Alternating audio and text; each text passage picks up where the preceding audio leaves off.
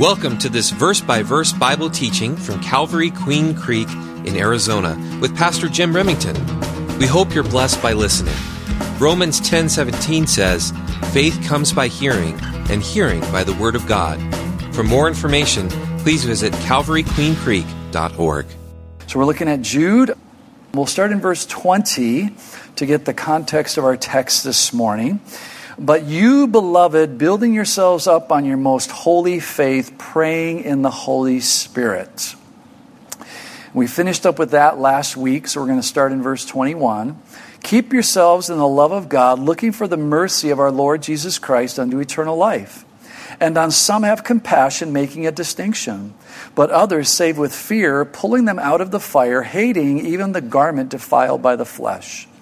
Now to him who is able to keep you from stumbling, and to present you faultless before the presence of his glory with exceeding joy, to God our Savior, who alone is wise, be glory and majesty, dominion and power, both now and forever. Amen." Father, we just continue in our worship of you, and we just thank you and praise you that we have the Word of God on our lap. We thank you for this Word, and we see it being fulfilled. As Jesus said, in the last days, it will be as it was in the days of Lot. It will be as it was in the days of Noah. That Israel will become a nation. That Jerusalem will be the capital once more of Israel. That the birth pains will get closer and closer and closer together. Father, we're seeing all of these things taking place, which shows us and tells us that we're in the last days and that Jesus is coming back at any moment. So we want to be ready. We want to be waiting for his appearing, longing to see him face to face. But until then, Father, I pray for the gift of teaching, and that every Bible-believing Christian here this morning, listening on CD, watching over the internet, will allow your Holy Spirit to minister to their heart individually. You are a God of intimacy, and you want to work in our lives individually as well as families, as well as corporately as a body of Christ. So, Father, we surrender this time to you and ask that your will would be done. Give me the gift of teaching in Jesus' name. Amen. Well, verse 21, we left off in verse 20. "But you, beloved, building yourselves up on your most holy faith." Remember, we talked about the faith. It's not your faith, it's the faith. But you have the faith. And we want to be careful that we don't take the Bible, as so often is being done now, and we pick and choose what verses we like, or which verses might fit a certain lifestyle. And we say, well, God is okay with that, and I'm in the faith. Well, you want to be very, very careful. Your faith has to line up with the faith, not the other way around. Don't try to get the faith to line up with your lifestyle. It doesn't work that way, and you'll be going against the faith. So we talked about that. You can get the CD in that.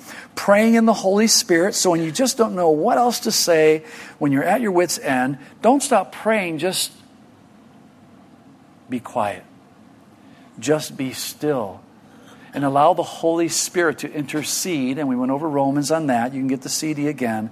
And allow the Holy Spirit to intercede on your behalf. So we'll jump into verse 21. "Keeping yourselves in the love of God, looking for the mercy of our Lord Jesus Christ unto eternal life." So now looking back over the book here, when we are on the lookout for wolves in sheep's clothing, or when we are in fellowship with one another on a regular basis and have to deal with each other's personalities or behaviors, we have to be walking in the Spirit. And that takes a personal commitment. That takes a personal commitment. The first word in verse 22 there is keep. Keep. What does that mean in the Greek? It means to guard. To guard. By keeping the eye upon. Keep yourselves in the love of God. Very important. Slow down, read your Bible, ask some questions, pick some things up. Notice it does not say, keep yourselves in the love of man. Oh, I love the pastor. Oh, I love the music. Oh, I love what this is doing. Oh, I love that. You stick around here long enough, I will disappoint you. I'm only human. The church will disappoint you. Something is going to disappoint you. And if you're founding your love in that, you will leave. You'll say, I knew it. They're just another human being. If you're looking for a perfect church, and you find it, don't join it, because you'll mess it up. There is no such thing as a perfect church. Never has been, there never will be. But you and I, we're called to keep, to guard, to keep the eye upon. We're to keep looking at the love of God and not the love of man or a person. Once again, notice there is a personal responsibility in this verse. God will always love us. God will always love us. His love is unchanging and never ending. So I don't have to be concerned about God loving me. And if you're here today and you don't know that, I want to reassure you right now. Even as an unbeliever, now if you don't have a personal relationship with heaven, you're going to see in the scriptures, you're heading to hell. Just because you think you love God, that doesn't mean you're going to heaven. You have to have a personal relationship with God via Jesus. That's John 14:6. I am the way, the truth, and the life, Jesus says, and no one comes to the Father except through me. So even though you might think you love God, if you don't have Jesus as your Savior, that's not going to get you into heaven. You need to have a personal relationship. So, but we are to call to keep our eyes on the love of God. Why? But my heart can grow cold towards others. You see, if I love my wife and I keep my eyes on my wife, and if she keeps her eyes on me, and our love is dependent upon each other, like it was in our first 2 years of marriage, and it was an absolute disaster. 3, 4, 5 hour arguments, yelling, screaming, slamming doors, threatening, almost getting divorced on our second anniversary because our eyes were on each other, the love of each other, instead of our eyes being on the love of God. And as we keep our eyes on the love of God, then we realize how much God loves me, even when I'm being a knucklehead. So if God loves me that much, I can turn and surely love somebody else, even when they're being a knucklehead. Because God loves them. I hope you guys realize this. In your workplace, the unbeliever, God loves them just as much as He loves you. Just think about that. For God so loved the world. The homosexual, the adulterer, the drug addict, the murderer, the pedophile, the trans. God loves them, guys. God loves them unconditionally. That doesn't mean they love them. Love Him. But they love them. He loves them. And they won't understand the love of God until they come into that relationship that God desires to have with them. You see, we love God. What does the Scripture say? We love God because He first loved us. We don't understand love unless we have Jesus Christ and the Holy Spirit dwelling within our soul. We don't understand love. We might think we do, but we really don't.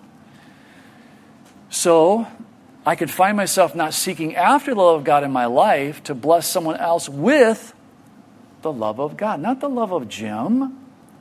So if you're having any love and you're receiving it from me, that's just a byproduct of my relationship in this direction. If this relationship is this direction is suffering, these relationships will suffer. If you're wondering why your relationships are damaged or being hurt or whatever it might be, now there's free will and it might be the other person's fault. But I'm just saying in general, if you have that situation going on, you want to go, well, how am I doing with God? Do I understand the forgiveness of God? Does God forgive me every day? Why can't I forgive this person? Does God forgive me every day? Yes. Do I understand grace? I just can't show grace to this person. Why not? Does God show grace to you? Yes, but, oh, there's the but. There's no buts. God loves. But again, that doesn't make you a child of God. Be very, very careful. You see, Jesus said that the two greatest commandments are these. Love the Lord your God with all your heart, soul, mind, and strength. And love your neighbor as much as you love yourself. If we stay focused on how much God loves us, we'll be able to love others through the power of the Holy Spirit. It's not within me to love everybody. It's impossible. But with the Holy Spirit, yes. And I'm not saying it's not going to be hard at times. I'm just saying that we will be able to do it. Mercy here is compassion. Mercy here is compassion. And when I went to Uncle Webster's and looked it up, and listen to this definition. Pay attention to this definition. Sympathetic consciousness of others' distress together with a desire to alleviate it. I'm going to say it again. Listen to the whole thing. See, I could have compassion and go, oh, I have so much compassion for that person, but oh well. So I really can't say that I have compassion because I'm not trying to help alleviate what they're going through.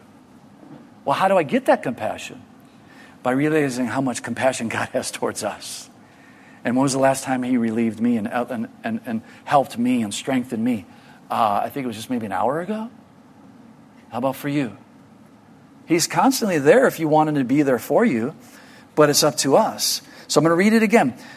Sympathetic consciousness, so you're aware, you come across someone's path, and all of a sudden you become aware of their situation, of others' distress, together with a desire to alleviate it. You cannot have one with the other. Oh, I just want to help somebody, but I don't have compassion. Oh, I have compassion, but I don't want to help them. It doesn't work. You got to have them together. And that's what God, through the Holy Spirit, has for you and I. To show those who don't deserve mercy, mercy. Keep yourselves in the love of God, looking for the mercy of our Lord Jesus Christ unto eternal life. You see, when I meditate on how merciful God has been and continues to be merciful to me, as I've shared earlier, I will be able to show mercy to others, which is a huge expression of love. I mean, who doesn't love mercy? We all desire to have expressed to us, but how often do we hold it back from others? You see, Matthew 5:7 says this, Jesus, blessed are the merciful, for they shall obtain mercy. And I believe that mercy is one of the many direct byproducts of what? Love. The fruit of the Spirit is love. Love. And then everything else is a byproduct. First and foremost, it's got to be love. It reminds me of the love of God. And when I think of the love of God, I can thank Him for the mercy, not giving me what I deserve. Don't ever pray, God, just give me what I deserve. Don't ever pray that. Instead of a vicious cycle of the flesh, it's a blessed cycle of the Spirit. And that is the cycle we all desire to exhibit or have on display as believers. So as we get ready to wrap up Jude, and yes, we're going to wrap it up this morning, let's recap what he has written about. He has addressed the problem within the churches in verses 4 through 16. Then he addressed how to guard yourselves against the problem in verse 17. Then what to look for in the last days, verses 18 and 19. He then exhorted the believers about their own personal walk with the Lord in verses 20 and 21, which we just covered. And now we're going to see him address the church as a whole in verse 22 and 23. So verses 22 and 23. And on some have compassion, making a distinction. So now he's exhorting the church how to deal with each other. But others save with fear, pulling them out of the fire, hating even the garment defiled by the flesh. You see, as believers, we need to have compassion and care for those who cross our path within the church. Towards the believer as well as the unbeliever, because I am sure in this room this morning, I can guarantee this, there's at least one unbeliever in here, if not more. And we're glad you're here, because God loves you and He desires to have a relationship with you. This is where you're going to find it. But don't forget, we were all unbelievers. So talking to the believer now, we were all unbelievers at one time. And God showed His mercy towards us through someone else's love towards God. Somebody else loved God so much that they wanted you to know about that love. That's for you and I to think about. And in thinking back to those days, I think of, for a majority of us, we needed to hear that our need for a Savior through the compassion expressed by others was that He loved us. I was raised in a religion where God didn't love me. Well, He did. If I went to church enough, if I gave enough, if I said enough prayers, if I knocked on so many doors, read pamphlets, did this, did that, maybe God would love me. That's not the Scriptures. That's not the Scriptures at all. Romans 2:4 says, or do you despise the riches of God's goodness? If you're new to the Bible, when you see it capitalized as speaking of God, forbearance and long-suffering. Peter even says when he wrote his epistle, one of his epistles, he said, for God is long-suffering, willing none to perish. That means for none to spend eternity away from God. Now we know a majority are going to. They choose to not accept Christ. Not knowing that the goodness of God leads you to repentance. You see, most of us just needed to hear that God loved us just the way we were. He really did accept us and desired to have a personal relationship with us through His one and only Son, Jesus. And there may be someone here this morning, and you need to hear that. You need to hear that God loves you just the way you are. He really does. He really loves you just the way you are. But that doesn't make you a child of God. That doesn't make you His son or His daughter. That just means that God loves you. As He loves a believer, He loves the unbeliever. You need to make that commitment to come to know how much God loves you and understand how much God loves you. Because He does really, really love you. On the other hand, John the Baptist had a ministry of calling for repentance. And he spoke of judgment to come and the eternal punishment of fire. Hell. John the Baptist spoke of hell. Jesus spoke of hell as well. There is a heaven. If you're here today and you're an unbeliever, there is a heaven. There is a hell. For the believer, keep this in mind, guys. No matter how bad it gets in the next few years, we've seen what's happened in the last 3.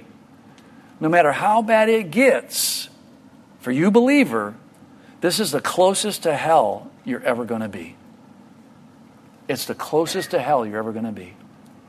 If you're an unbeliever with us this morning, and you've seen what has happened, this is the closest to heaven you're ever going to be. And we're going to go into Revelation, and if you're an unbeliever and you survive, or you don't go in the rapture, which the believer's going to go in the rapture, you're going to have to survive 7 years the wrath of God that has never ever happened and never ever will again. And we'll start that next week. It is literally going to be hell on earth. So you need to make the right decision. And so Jesus spoke of these things that I just mentioned, and there are those who need to hear that they're going to hell. They just need that in their face. You're going to hell. They need to hear the truth in a very bold, direct way. So we need to ask for the gift of discernment via the Holy Spirit. That He would show us which way is the best approach to use with an unbeliever. Which is the best way? Just compassion, comfort, sympathy? Or do we need to go headlong and really bold and say, you know what, you're just going to hell. What are you going to do about it? And the Holy Spirit will show you. The Holy Spirit will lead you. He knows the individual. And it says here, having compassion. Having compassion in verse 2. And on some have compassion, making a distinction. Again, it's the same word that we talked about earlier. Have compassion. That sympathetic consciousness of others' distress together with a desire to alleviate. Making a difference. That comes with the idea of those who are having doubts. Maybe they're a believer who has come out of a cult. I'm not going to ask a show of hands, but maybe you were a believer and you got mixed up into a cult. And you eventually came out of that cult. There are Christian cults out there. Total legalism. We need to have compassion on you, sympathy on you, and mildly and gently wash you in the water of the Word. Or maybe you came out of a Christian church that had some cultish practices. That takes place. They had some cultish practices. And so now with compassion, we take you to the Word and we show you clearly how we've been seen by God as believers. Again, it's called discipling or mentoring. And it's vital to gently correct them, helping them to debug the program. Isaiah 1:18 says this, "Come now, and let us reason together, says the Lord." There's more to that verse. You might have it memorized, but I just want to end it there to drive home the point that I'm trying to teach here. Those 5 words there in the Hebrew, they mean to decide, to judge, to show to be right. Not that I'm right, that the Bible's right. Marriage is between one genetic male, one genetic female. That's not my feelings. That's not my theology. That's not my faith. That is the faith. That is the faith. You have an issue with it, you got to take it up with the Bible, the faith. But we want to reason with them. We want to love them and reason with them. Last thing to notice here is Jude mentions hating the garments defiled by the flesh. Notice that at the end of verse 23. Hating even the garment defiled by the flesh. Zechariah 3:1-2 says this.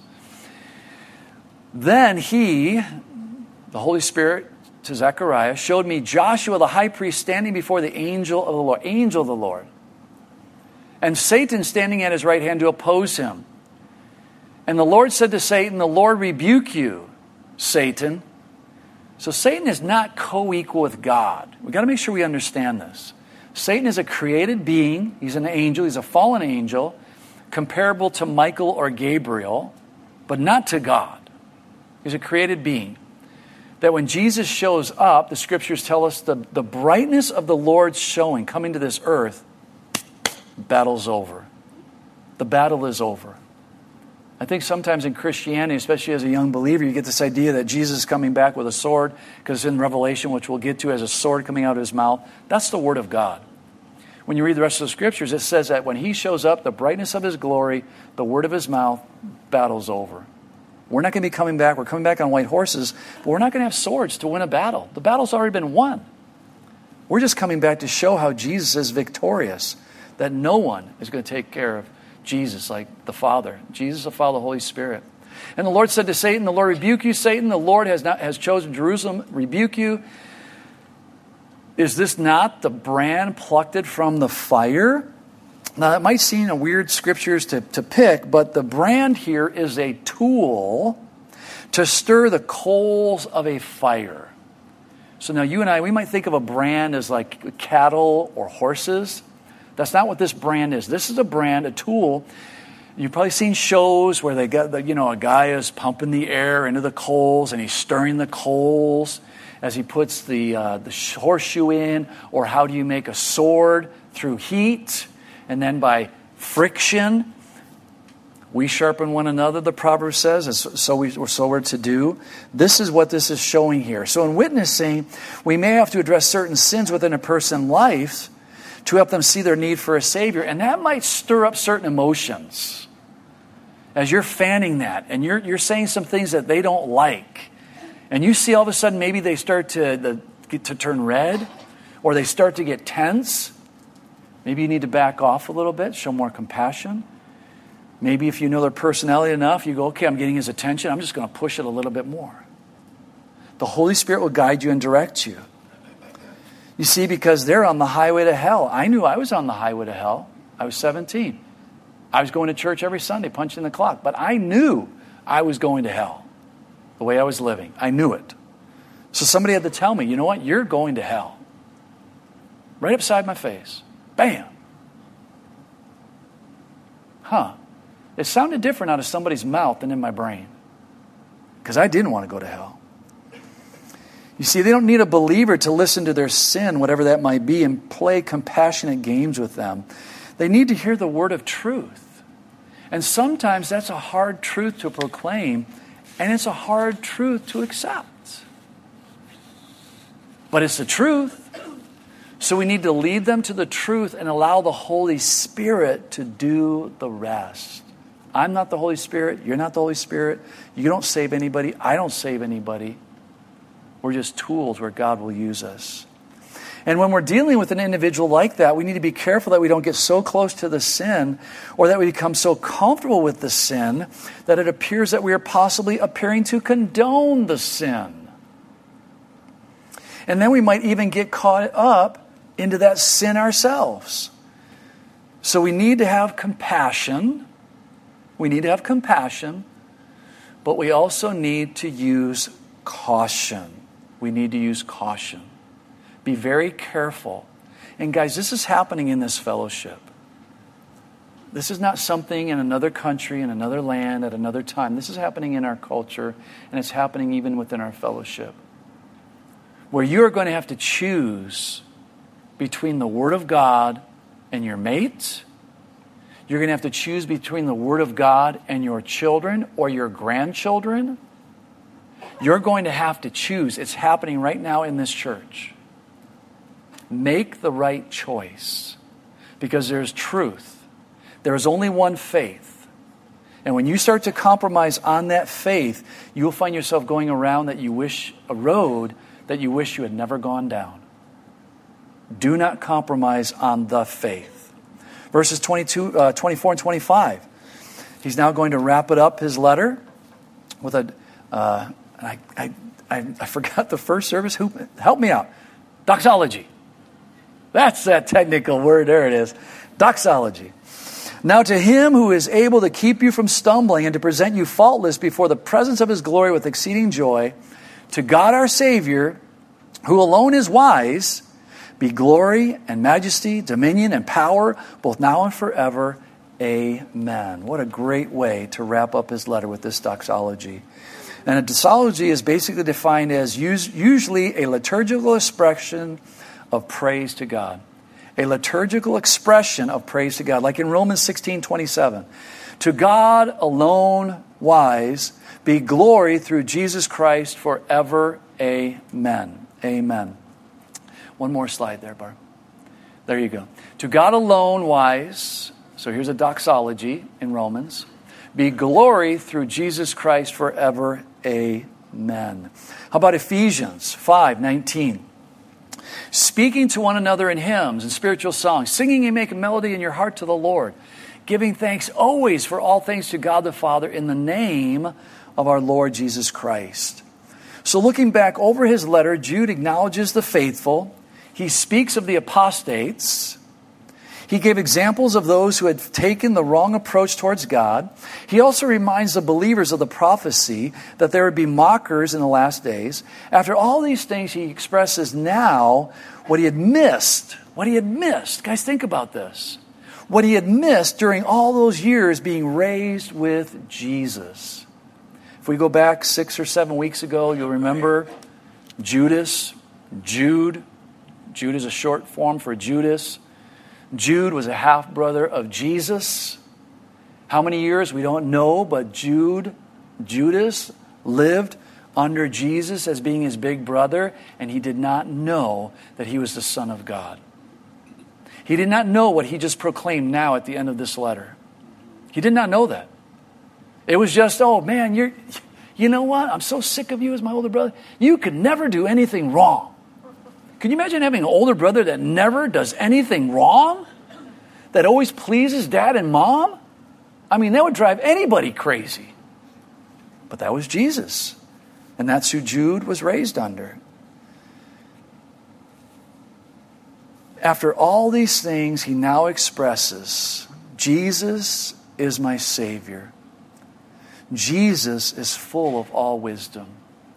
Jesus is now glorified. Can you imagine? This is your half-brother that you grew up under. Jesus is not just Lord. He is Lord of Lords. Notice capital L and lowercase l. In that day, and even today, you could hear the word Lord.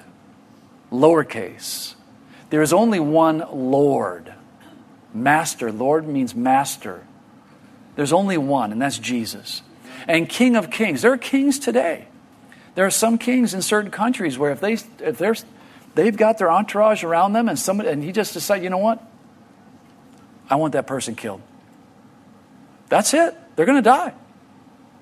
But that's lowercase k. Lowercase k. They're limited. There's only one king. And Jude is saying all authority belongs to that king. Not Caesar. Not Nero. Not whatever name you want to name in Jude's time. No. My brother. My brother is King of Kings and Lord of Lords. John 5:22 says, for the Father judges no one, but has committed all judgment to the Son. Can you imagine Jude learning this? Matthew 28:18.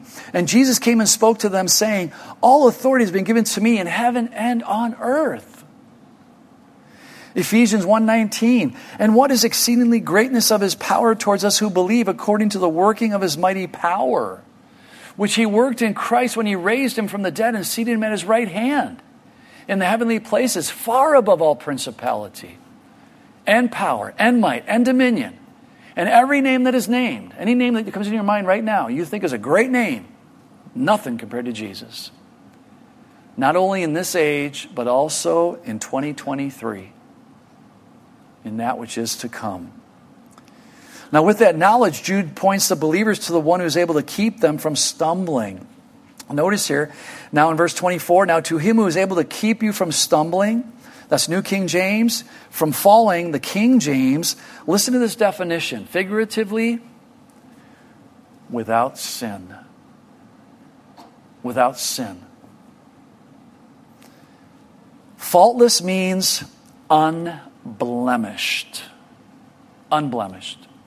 I'm glad we do this. I'm sure you are as well. But every morning when we get up, we look in the mirror and we try to fix the blemishes, whatever those might be. We try to fix them so that when we go out, we look halfway decent. This is the mirror. We need to be looking into the mirror so we might allow the Holy Spirit to fix the blemishes. Because how does the Lord see us? As holy, unblameable, and unreprovable. From heaven to earth, that's how the Lord sees every believer, whether you like it or not. You're holy. You're unblameable. It's wonderful. But from earth to heaven, we make mistakes, don't we? And we have to go and ask for forgiveness. We have blemishes. Now, if the Lord can't keep us from falling, I'd like to ask you, who can? Can your mate keep you from falling? Can your children keep you from falling? Can your career keep you from falling? Can coming to Calvary Chapel keep you from falling? No. No. Now to Him, Jude says, to Him alone. Now to Him who is able to keep you from stumbling, to keep you without sin, to keep you unblemished. Who can do that? Jesus. You see, once again, we see a dual responsibility of our Christian walk. God will keep my Christian testimony safe, but I do need to do my part as well. If I subject my flesh to temptations and find myself falling into sin, I can't blame God. In chapter 1 of the letter written by James, our Lord's half-brother, he clearly teaches us that God never tempts anyone with sin. That's impossible. I fall into sin when I allow my temptations to develop into lustful desires. But I can know that God will give me a way of escape from the temptations that the enemy places before me if I look to Him. Because Paul teaches us in 1 Corinthians 10:13, no temptation has overtaken you except such as is common to man. This applies to Jesus as well. 1 Corinthians 10:13. You got that one, Barb? There it is. But God is faithful. Who is faithful? You? I'd like to always say I'm always faithful 100% of the time. That would be a lie. Who will not allow you to be tempted beyond what you are able, but with the temptation will also make the way of escape that you may be able to bear it. You see, because of the finished work of Jesus on the cross, God sees me as holy from heaven's perspective, and He is wise enough to give me the ability to remain holy while I journey through this life via the Holy Spirit. Let's look at John chapter 15. John chapter 15. We're going to make it through Jude this morning. We may have to stay over a few minutes, but we're going to make it. Because this is really important. This is so vital, these verses right here. Jesus is sharing these with His disciples. I believe He's left the upper room. I wouldn't argue with anybody about this, but I believe He's left the upper room. They're going through the streets. They're going to the Kidron Valley. Well, to get to the Kidron Valley, there was a bridge that went over the Kidron Valley, and it went over from the eastern gate. When they would have walked out the eastern gate, they would have turned around and saw the temple. And within the temple, on the doors of the temple, there was engraved on those doors grapevines, branches. And so I believe that Jesus literally stopped at this place before He crossed over the Kidron Valley so that the disciples could literally have a picture of, oh. And even if that's not the case, they would have known this picture because this was commonplace in their day and age. It's not commonplace around here, maybe in other states, but not in Phoenix. So, John 15. I am the true vine, and my Father is the vine dresser. Every branch in me that does not bear fruit, He takes away. And every branch that bears fruit, He prunes, that it may bear more fruit. You are already clean. How does God see us from heaven to earth? Holy, unblemished, unreprovable. That's it. We're clean. Because of the word which I spoke to you. Now He gives us an exhortation for every believer, no matter how old you are. Abide in me and I in you. As the branch cannot bear fruit of itself unless it abides in the vine, neither can you unless you abide in me. That's the exhortation for the believer. God will prune us if we allow him to do that. He'll shape us and mold us. I am the vine, you are the branches. He who abides in me. Notice the action here, guys. And I in him. Dual responsibility. Bears much fruit. For without me, you can do nothing. And that's nothing of eternal value. We can do a lot of things. But this is talking about eternal. Jesus is talking about eternal value here. If anyone does not abide in me, he is cast out as a branch and is withered, and they gather them and throw them into the fire, and they are burned. This is unbelievers. As you weave all the scriptures together, a believer cannot lose their salvation. So this is not God saying, well, you know what, you're not abiding close enough, I'm going to cut you off and throw you into the fire. No. This is the unbeliever. Verse 7, if you abide in me and my words abide in you, you will ask what you desire and it shall be done for you. By this my Father is glorified, that you bear much fruit, so you will be my disciples. So looking back into Jude. So the question that comes to my mind is, how does he keep us? Well, Ephesians 1:13 says this, in him you also trusted after you heard the word of truth. The word of truth. Young people, be careful what you're listening to. Songs. Be careful what music you're putting into your brain. I was listening to secular music. I haven't listened to secular music for 45 years. Don't need it. Oh yeah, but it's so good. Well, listen to Christian music and you'll find out how good God's word is and how good Christian music is. Way better than secular music. Secular music puts thoughts in your minds that don't need to be there as a believer. The gospel of your salvation, in whom also, having believed, you are sealed with the Holy Spirit of promise. Well, how is he going to keep us from falling? Luke 11, so I say to you, and it will be given. So I say to you, ask, and it will be given to you. Seek, and you will find. Knock, and it will be open to you. You'll find those verses in Matthew, but in Luke, we find this additional verse, Luke 13. If you then, being evil, you earthly fathers, know how to give good gifts to your children, how much more will your heavenly Father give the Holy Spirit to those who ask him? So this is how he's going to keep us from falling. We ask for more of the Holy Spirit. Throughout the week, throughout the day, whatever the case may be, God, I need more of your Holy Spirit. I need more of your Holy Spirit. 2 Corinthians 1, 21, 22. Now he who established us with you in Christ and has anointed us is God, who also has sealed us and given us the Spirit, the Holy Spirit, in our hearts as a guarantee. Well, why does he keep us from falling? Why? Why does he even mess with us? Because a Bible-believing Christian is a child of God. 2 Corinthians 6:18, I will be a father to you, and you shall be my sons and daughter, says the Lord Almighty. 1 John 3:1, behold, what manner of love the Father has bestowed on us, that we should be called children of God. And lastly, Romans 8:15, for you did not receive the spirit of bondage again to fear, but you have received the Holy Spirit of adoption, by whom we cry out, Abba, Father. Abba, Father. That's the most intimate name. One time, one person got upset that I used it. They thought I was being sacrilegious. It's not sacrilegious. This is taking nothing away from God. When you go to Israel, you might actually hear children saying, Abba, Abba, to their earthly dad. It's the most intimate form. And so for you and I to actually say Abba, that's saying Daddy. Daddy. There's that intimate relationship that you and I can have. You see, as God's children, we abide with Jesus, and God gives us more of the Holy Spirit. We're going to make it home to heaven, guys. We're going to make it home. Because he alone is wise. He alone is majestic. He alone has power and authority. You know, as the music team comes up, so why would we look to anyone else? Why would we look to anyone else? And why would we look to anything else? Guys, this is very, very important for us this morning. Did I talk to Social Security about you guys? Okay. I get confused with two services. This is reality. This is reality. There's a lot of socialism happening right now in America, and you might not realize it. If you're of a certain age, the government is giving you Social Security. If you're of a certain age, you have Medicare. If you have a certain age and you've worked for the government, you have a pension. Everything that you have is dependent upon the government. That's not a put down. That's a blessing. That's wonderful. That's great. I've been putting in. I hope I get it. If the Lord tarries that long, I don't think it's going to happen. But you have to prepare your heart now. Because what's going to happen when the government comes along and says, you will do this or you will not receive your Social Security benefits? Well, that will never happen.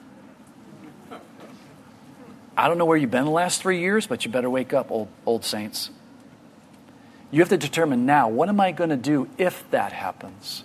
What am I going to do if they say, you know what, you no longer have Medicare because you will not get a shot because of the next pandemic that we've been told is already coming, by the way. Oh, they already know one's coming? How did they know that? Because the last one was planned? Now, I'm not mocking or criticizing. I'm not being cruel or any of that. I'm just encouraging you, exhorting you, be prepared. It is coming.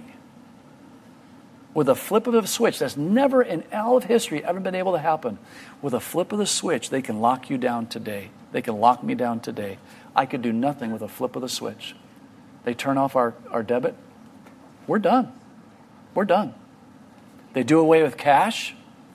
We're done. And we are there. We are that close. So who are you going to look to? Hebrews 12, 1 and 2 says, therefore we also, since we are surrounded by so great a cloud of witnesses. Now this is uncomfortable, I know this, because I see how you guys act when I ask questions like this. But I want you guys to look around right now at each other. Go ahead, look around. They're your brothers and sisters in Christ, so just look at their ugly face. Just get used to it, okay? Look around. Guys, right now in this room, before the kids left, there's probably 300. Before the kids left, there was probably 450. You are not alone. When I was at Motorola, there was 8,000 employees in our plant. I only knew 10 or 20 people. So look around you and realize you are around a great cloud of witnesses. You are around a group of people that are willing to take a stand for Christ, to take a stand for the Word, that are going to be there for each other when it comes down. Because when it comes down, it's not going to be, well, this is mine, you can't have it. It's going to be, how can I help you? Oh, they locked your account? What can we do for you? How can we help? Oh, you're going to jail? We'll be praying for you. Is there anything that we can take care of while you're in jail? Guys, this is serious. This is real. It's happening in other countries. It'll never come to America. Oh, good. I'm glad to hear that. Therefore, we also, since we are surrounded by a great cloud of witnesses, let us lay aside every weight and the sin which so easily ensnares us, and let us run with endurance the race that is set before us. Looking unto Jesus, not looking unto a political party. I just want to remind you guys, as I reminded you many, many years ago, we had an opportunity to vote for King Ahaz or Queen Jezebel. Trump is not going to save you, okay? Trump is not going to save you. No political party is going to save you. No agenda is going to save you. Jesus is going to save you. Jesus is going to save you. Looking unto Jesus, the author and the finisher of my faith. In the faith. I am not the faith. My faith is lining up with the faith. And Paul learned how to have much and how to have nothing.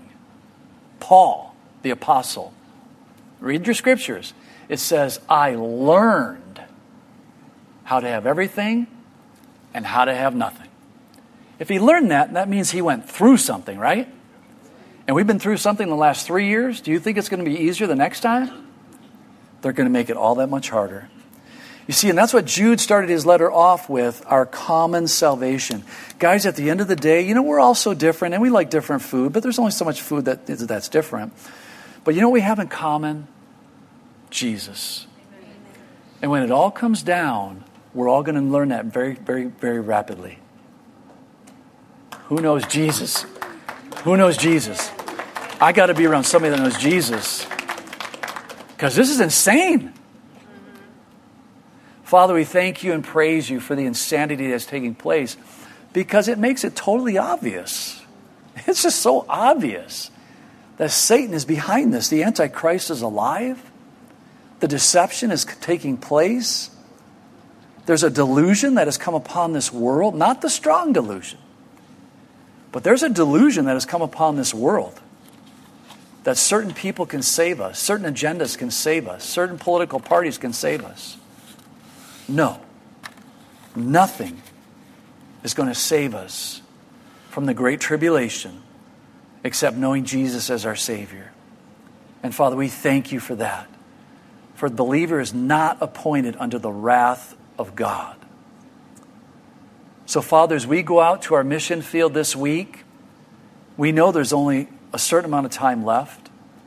So use us, Lord, whatever age we are, if we're in high school or junior high or college, if we're in our 70s or 80s. Use us for your glory, Father. That we might plant, water, fertilize. Lord, and if it's your will, that we might actually pray with someone to receive Jesus as their Savior in an aisle. You'll do it anywhere. You're just looking for vessels that are ready. So, Lord, use us for your glory.